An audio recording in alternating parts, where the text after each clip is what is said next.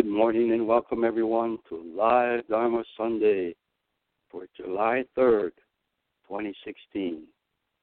Koyo Kubose here. So very glad you joined us on this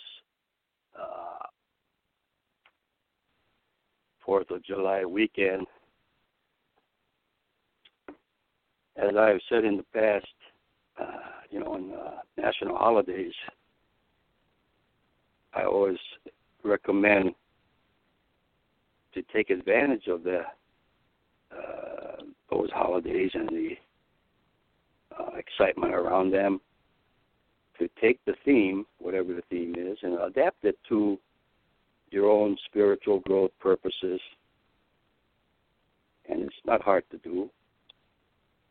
And it's not like there is one correct interpretation of any theme. You could creatively make it your own, and it could be even a different theme year to year. So, for example, of course, the theme for July 4th is freedom. And although it has to do with the birth of our country and political freedom of the new United States from Great Britain, how might this theme of freedom for religious, spiritual purposes? Well, my thought this morning is, when we talk about religion, freedom of religion, America is a unique country of immigrants. I heard there was a news article, an immigrant said, I prefer the word pioneer. Pioneers left their home country, some of them, to seek freedom of religion. But there are, and the atheist would remind us, it's also freedom from religion. So the preposition that comes after the word freedom, freedom of, freedom from, and then we could say freedom within a religion. Because religion is one of those things that a teacher arises at some point in history, and everyone loves his teachings, and it gets codified, reified, dogmatic. Sectarianism arises. And I think that, and it probably goes counter to the founder of that particular approach. And in fact, a lot of them probably did not have the intention to form a particular school or branch or denomination. That came later, when, ironically, the followers said, oh, yeah, this is great teaching, so we want to preserve it and pass it on. And then it becomes dogmatic in the bad sense of the word, where generations later, the sectarianism of it is that it stifles creative application of the teachings. It's, we can't do this. We can only do the. Is that approved? Is that an approved practice? And things like this. Religion, like many things, is a living thing. It has to evolve and change, and that's one of the Buddha's teachings. In fact, when we think about it, the purpose of education is not to fill up. It's not like, I'm an empty vessel and I have to learn about Buddhism or this particular form of Buddhism, but it's not to get filled up. The purpose is to bring out, as the teachings say, the divine is within. Universal life is sort of like the ocean, and that individuals are the waves, and the biggest mistake is that the wave might think he's independent of the ocean, but he's actually identical with the ocean. The water rises up from the ocean, and each wave is unique. But until that wave becomes aware that he is the ocean, that's the beginning of spirituality. And by wave ocean, we mean the person and individual life and the universal life that's within every person. It's to bring that out. To bring it out means, how are you going to express it? You see, there's no generic Buddha. Everyone might think, oh, there's a Gautama Buddha. I want to become like Gautama Buddha. I don't think Gautama Buddha would ever advocate that. You become your true self. You find and you live universal life that's within.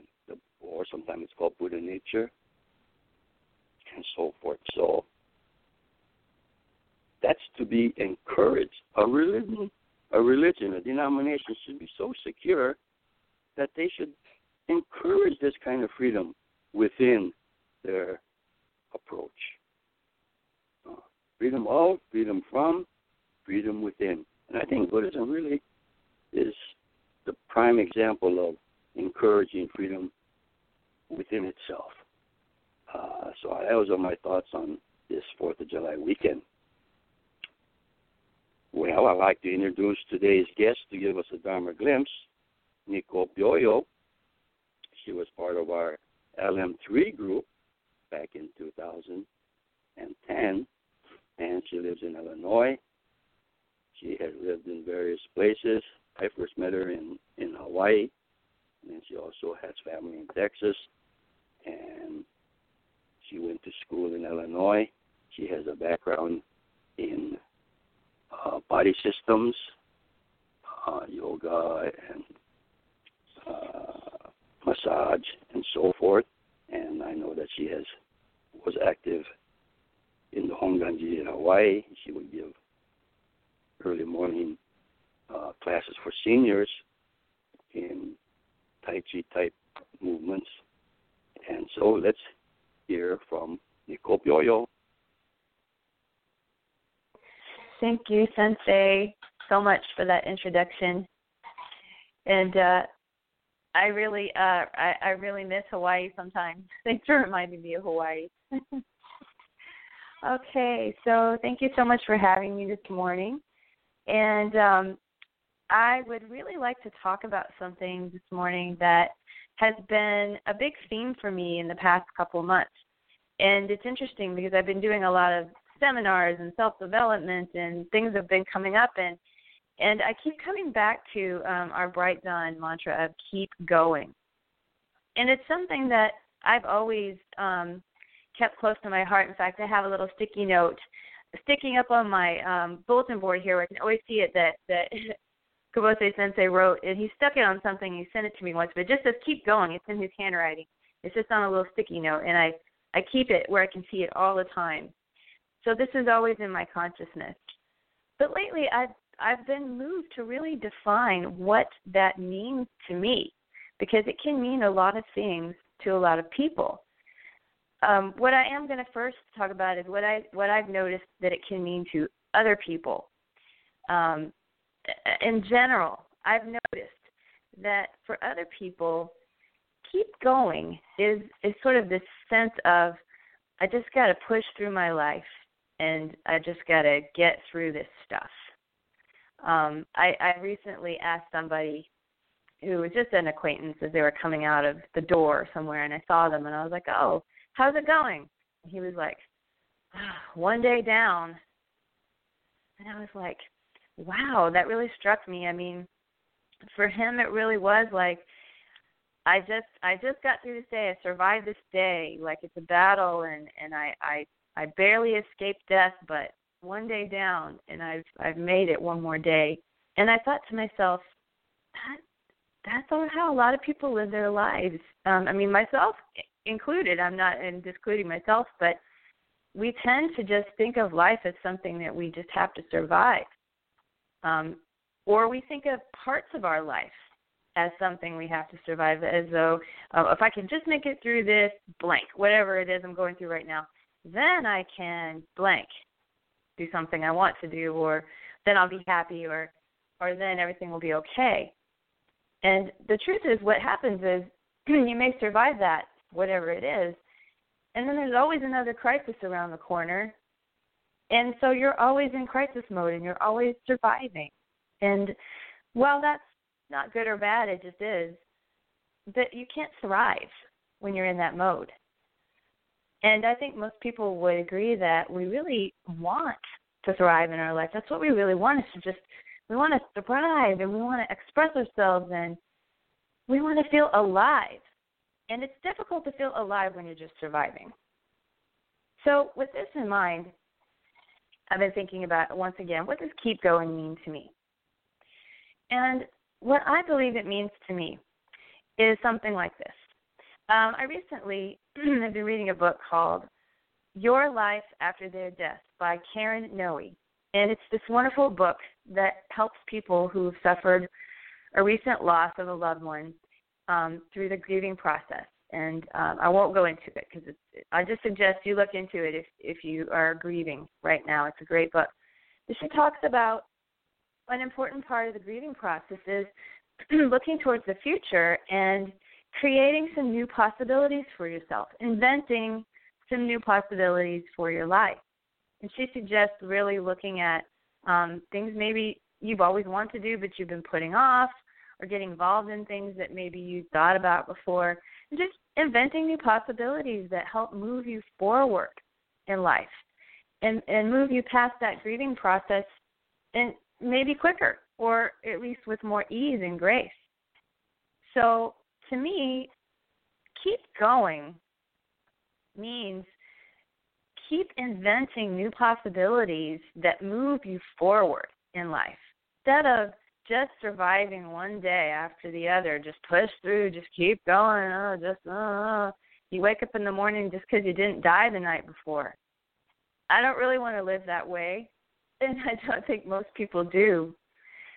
So I invite you to consider inventing some new possibilities for yourself and allowing those possibilities to move you forward into your future, and just to live a life that you really want to live, a life that makes you feel enlivened.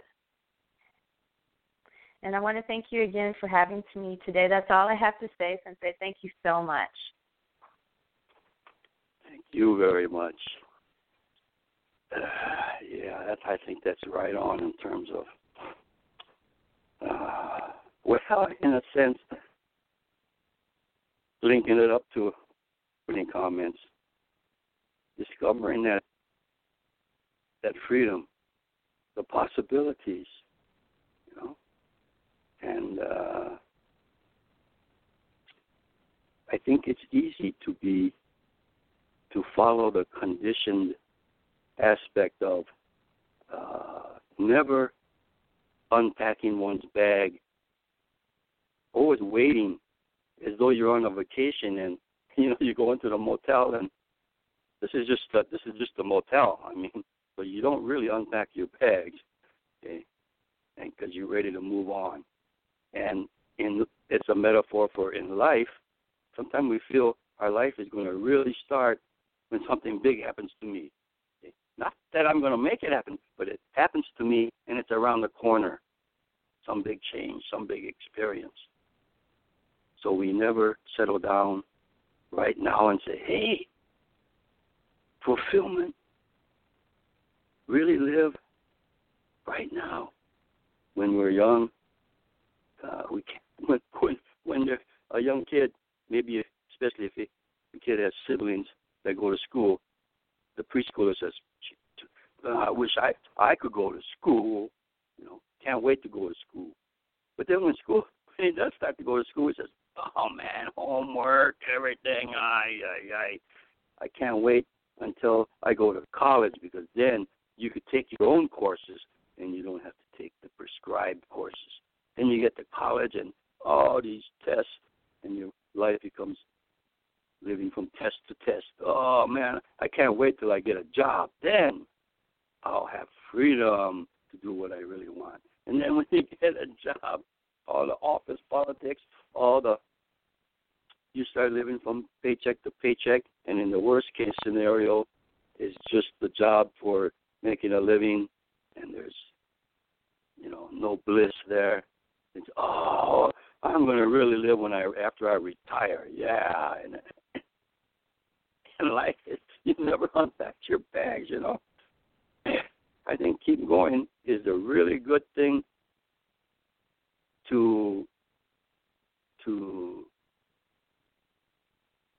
elucidate, to emphasize that it's not that kind of keep going, 5 and, but yes, it means to be alive, and it reflects that life is constant change. Reality is like that, and you have to flow along with that. Otherwise, you're like a little static pool of water and not flowing with the river, And in fact, talking about the grieving process, I think keep going. When you do find something, I'm sort of backtracking. When you do find something that, hey, this is, your life's work or something, or your, that is still, within that, you keep going. Say you find someone that you love, or say in social relationships even. So, I found my soulmate. Well, if you say, I love you, as though that's the pinnacle, the ultimate, I don't think so. Your love has to keep going, getting deeper and deeper. You don't say, okay, you don't stop, and you don't stop being kinder, more appreciative of the other person and of the relationship. So I would even stress, when you think that you got something positive, or you got a great teaching, or you made a great accomplishment, well, yeah, you enjoy it. I'm not saying not that, but you can't stop. You got to keep going. You got to keep growing. Or as, I hate to say it, but I think it was Tim Robbins or somebody, a self-motivator speaker. Hey, if you're not busy being born, you're busy dying. I mean, that sort of reflects that. Keep going. Keep growing.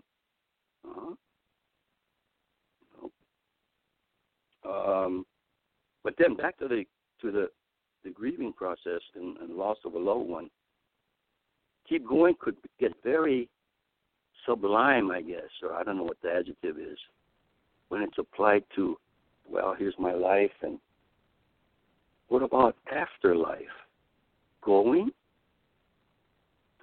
I think you could apply this in a philosophical, very deepest sense of Buddhist immortality, the effects of your thoughts and speech and actions upon other people. You are going to keep going after your physical death, Universal life keeps going. That's the definition of it. And it's surging, has to express itself in an individual's life. And that is going to keep going. And in that sense, even when the wave goes back down into the ocean, the water never disappears.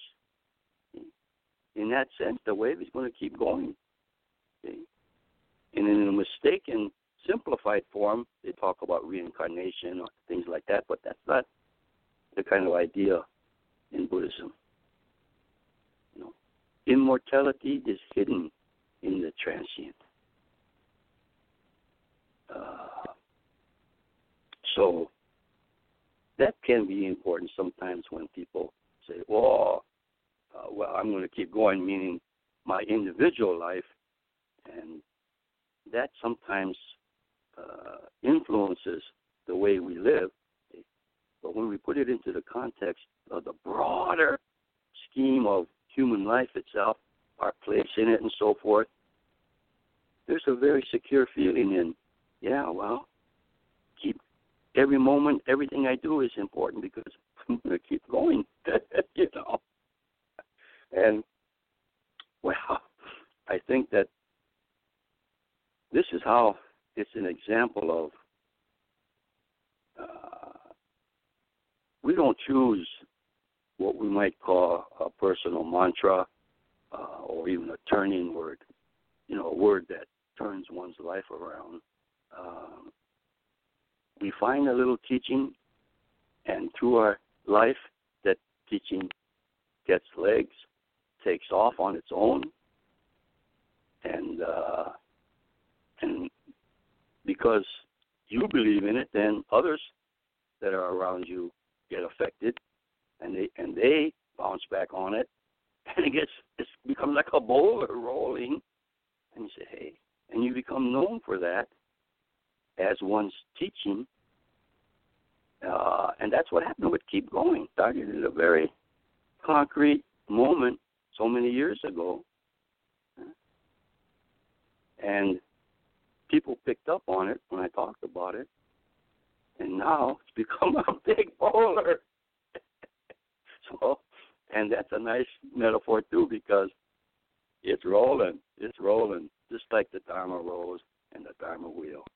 That's all for today's broadcast. Till next time, keep going, and you have a very beautiful day.